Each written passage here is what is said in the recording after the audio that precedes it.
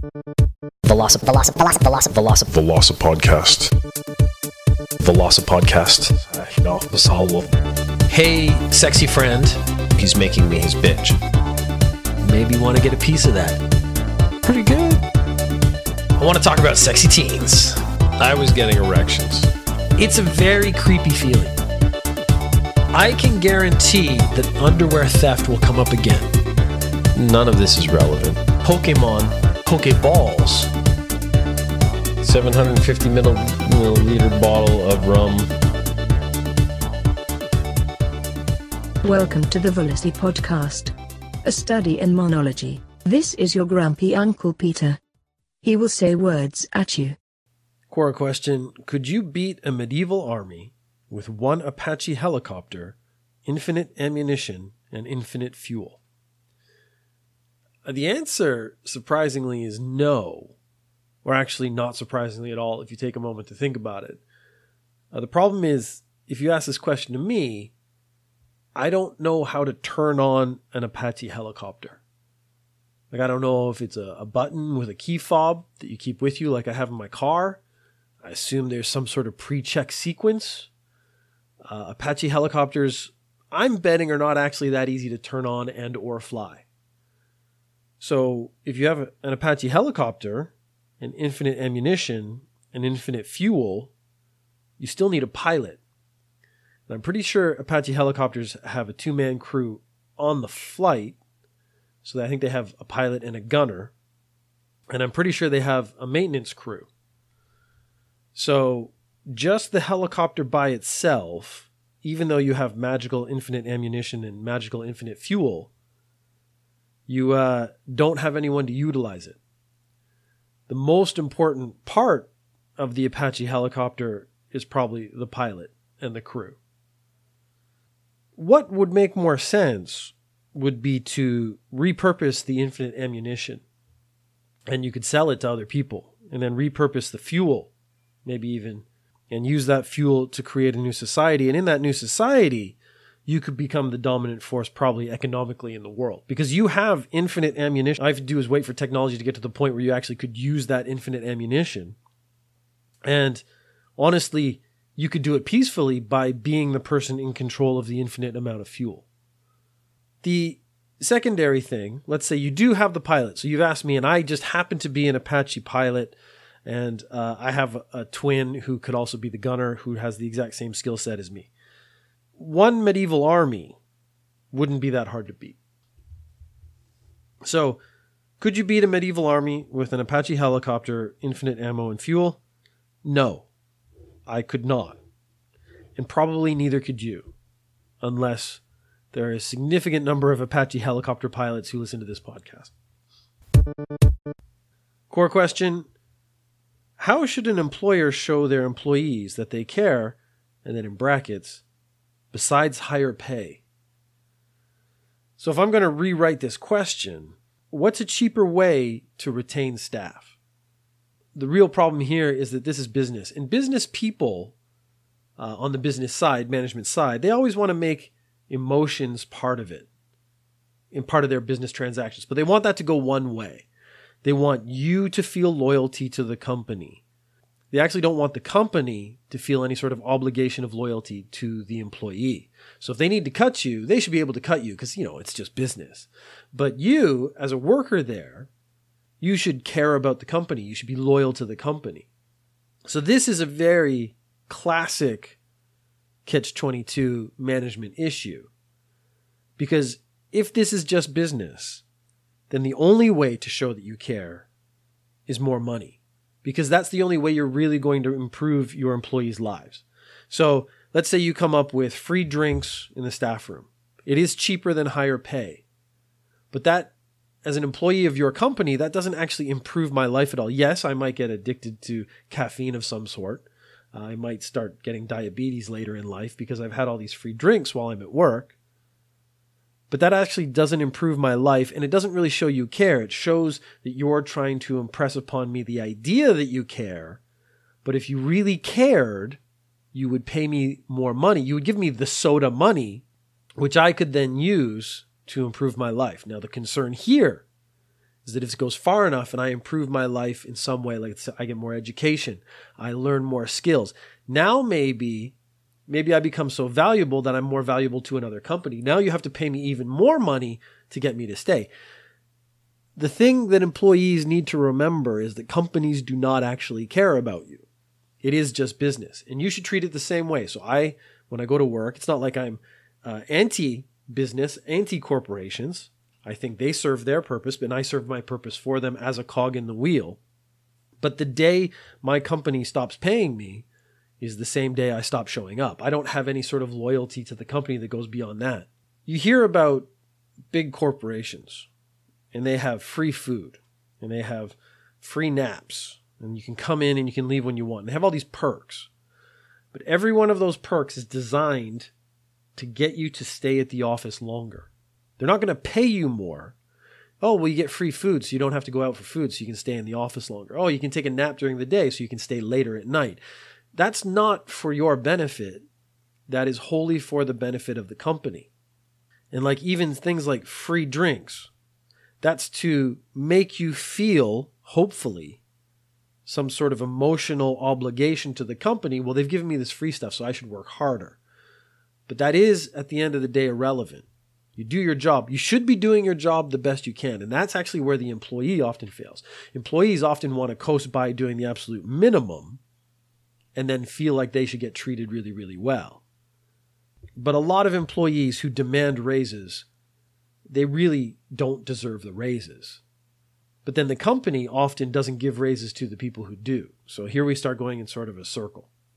How should an employer show their employees that they care? You should pay them a fair wage at first, and if they excel at their jobs, you should pay them more money because this is business, and at the end of the day, this is all about money. The reason you pay them is for their performance. So if you care about the performance, you should pay them equitably for that effort. So I got a message about double standards. I've made a couple jokes about having a son and a daughter and the double standards that I inherently showed immediately. Because the way I treat my son and the way I treat my daughter overall is quite equitable, but I feel more protective of my daughter. And people say that's a double standard and it's unfair and you shouldn't do that. But honestly, the joke answer is that I would put my daughter in a cage and the first boy who comes around the house, I'm just going to murder him straight up. And then my son can go out and do whatever he wants and he can stay out all night and everything like that. That is a joke. But the base of the joke, there is a kernel of truth. I am certainly more protective of my daughter than I am of my son. And I'm thinking that's probably going to continue on into life. And people would say that, treating them differently is wrong. And I actually disagree. And the reason I disagree is because society as a whole treats boys and girls differently. And my job as a parent is to prepare and protect them from the real world. It has nothing to do with how I would like society to be. It has nothing to do with how I think people should behave. What I have to do is hope for the best and then prepare them for the worst. So I think in the case of women, and young girls especially, society as a whole is very manipulative. And my daughter needs to be prepared for that. And as best I can, I need to protect her from that. Now, I hope that in the future, of course, the world changes, improves, and everything gets better, and everything's wonderful, and everyone's treated equally and fairly, and there's no more manipulation in the world. But realistically speaking, that is going to happen. So I need to prepare my kids. So until society as a whole starts treating men and women completely equitably, double standards are a necessity, and they have to be in place because you need to prepare your kids differently for the different challenges they're going to face being different people. So here's a very interesting question. It was sent to me by someone who listens to the podcast. They didn't want their name connected to this question, which already makes you a bit suspicious, but whatever. I'm quite happy to use your name or not use your name or whatever needs to be done. The question is, how do vampires get erections? As a secondary question, how can they produce babies? Vampires, let's do the first part first. Vampires have been sexualized throughout all the novels and stories that I've read of them. Vampires are sexy. And it has to do with the neck biting, I'm sure, more than anything else. And they drink your blood, and that's very intimate. And they're quite often shown as being hypnotic. They have sort of mental powers. They can hypnotize people. So that's sort of how you feel when you first fall in love with someone. And oftentimes when they show them sucking blood, they show it as almost being a pleasurable experience for the victim. This would then imply that there is a sexual element. There's actually a lot of sexualization in the whole vampire mythos. But that would imply that the male vampire gets an erection. And how does he do it? Because he's dead. Vampires are undead. They're cold and their hearts are not beating. So if their hearts are not beating, there is no blood flow. If there is no blood flow, then there is no erection for the male vampire, which means he is de facto unable to actually have any sort of intercourse. So since vampires are magical beings, the fact that they're moving around at all shows that there's something else going on, because the fact that they're moving around without blood flow or a heartbeat means that their muscles are activated in a different way. Maybe they are consciously forcing blood into those spaces with some magical ability. And they could do the same for their member by forcing it to move the same way they're forcing all their other muscles to move. So I'm guessing at this point we're just talking about magic. So since magic makes their muscles move, it could make pretty much anything on their body move, so that's how they could create it. The question for me then is, do they actually feel sensation through their skin? Do they receive sexual pleasure in the same way as humans?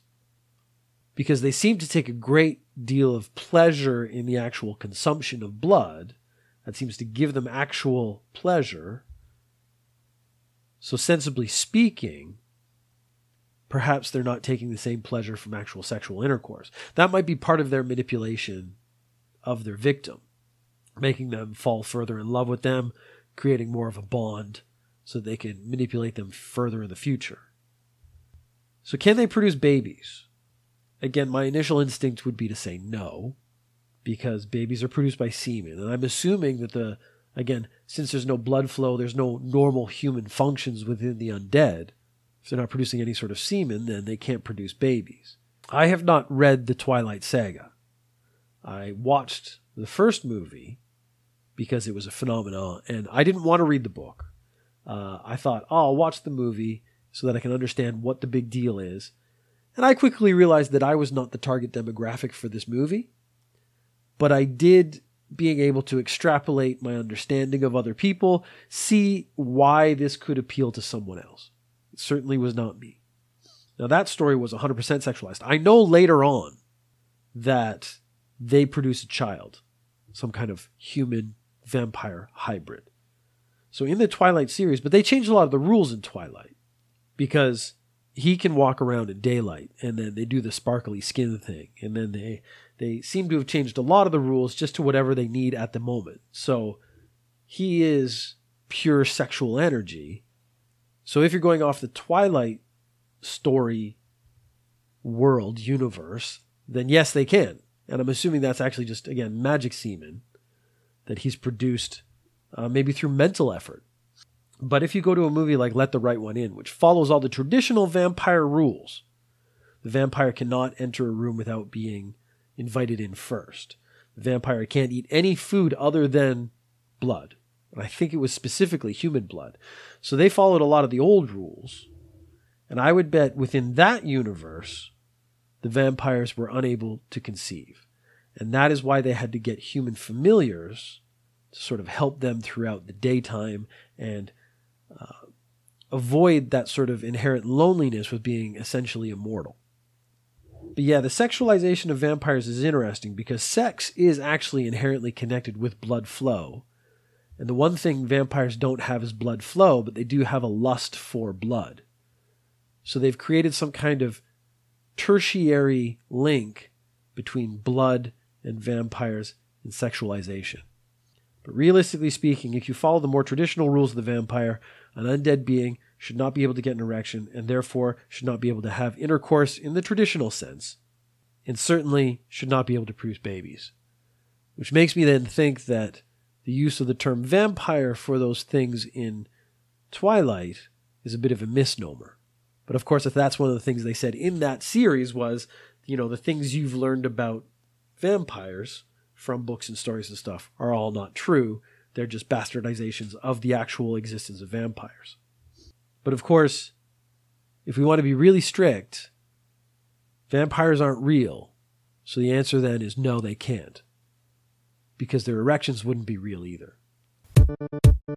Okay, so I have mentioned a few times on the podcast that I have tattoos. I've mentioned it on Ninja News Japan multiple times because it's come up as an issue. Japan, having tattoos equals being a bad person, so it causes problems for people who have tattoos and things they want to do. I have a tattoo on my back. It's on my lower back. And there's two issues with it. One, it's in Latin, and two, it's on my lower back. Now, it's not a tramp stamp.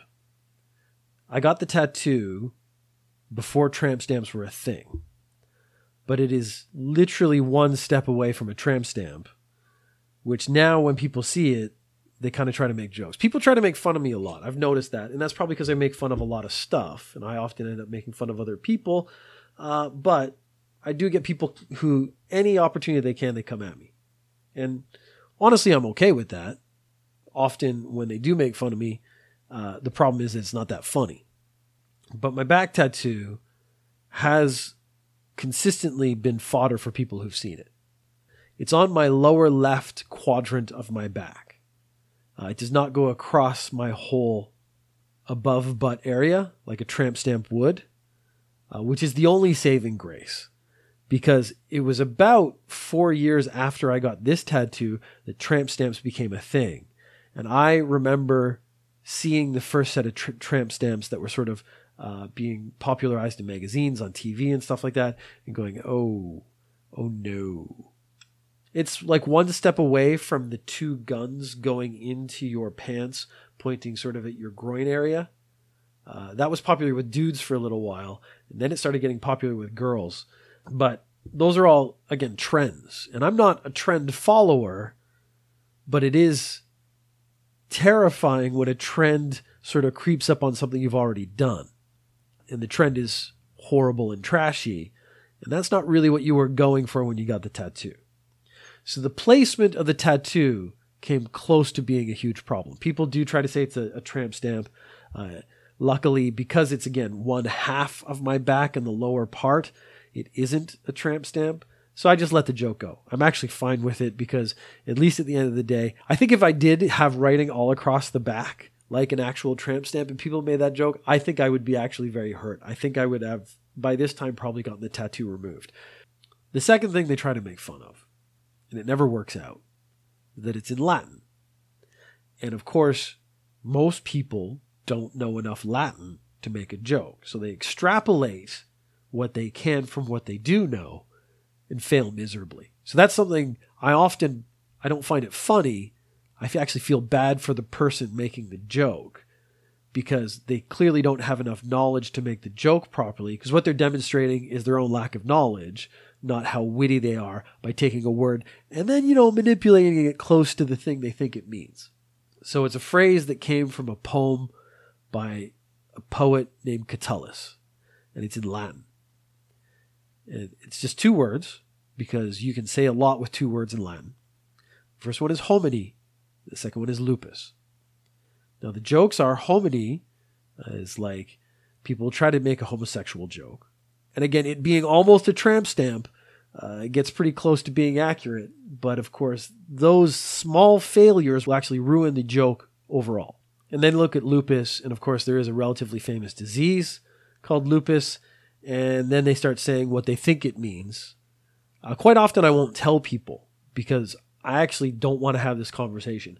I got all my tattoos on areas that are very easily covered with a t-shirt so that I would never actually have to talk about my tattoos if I don't want to.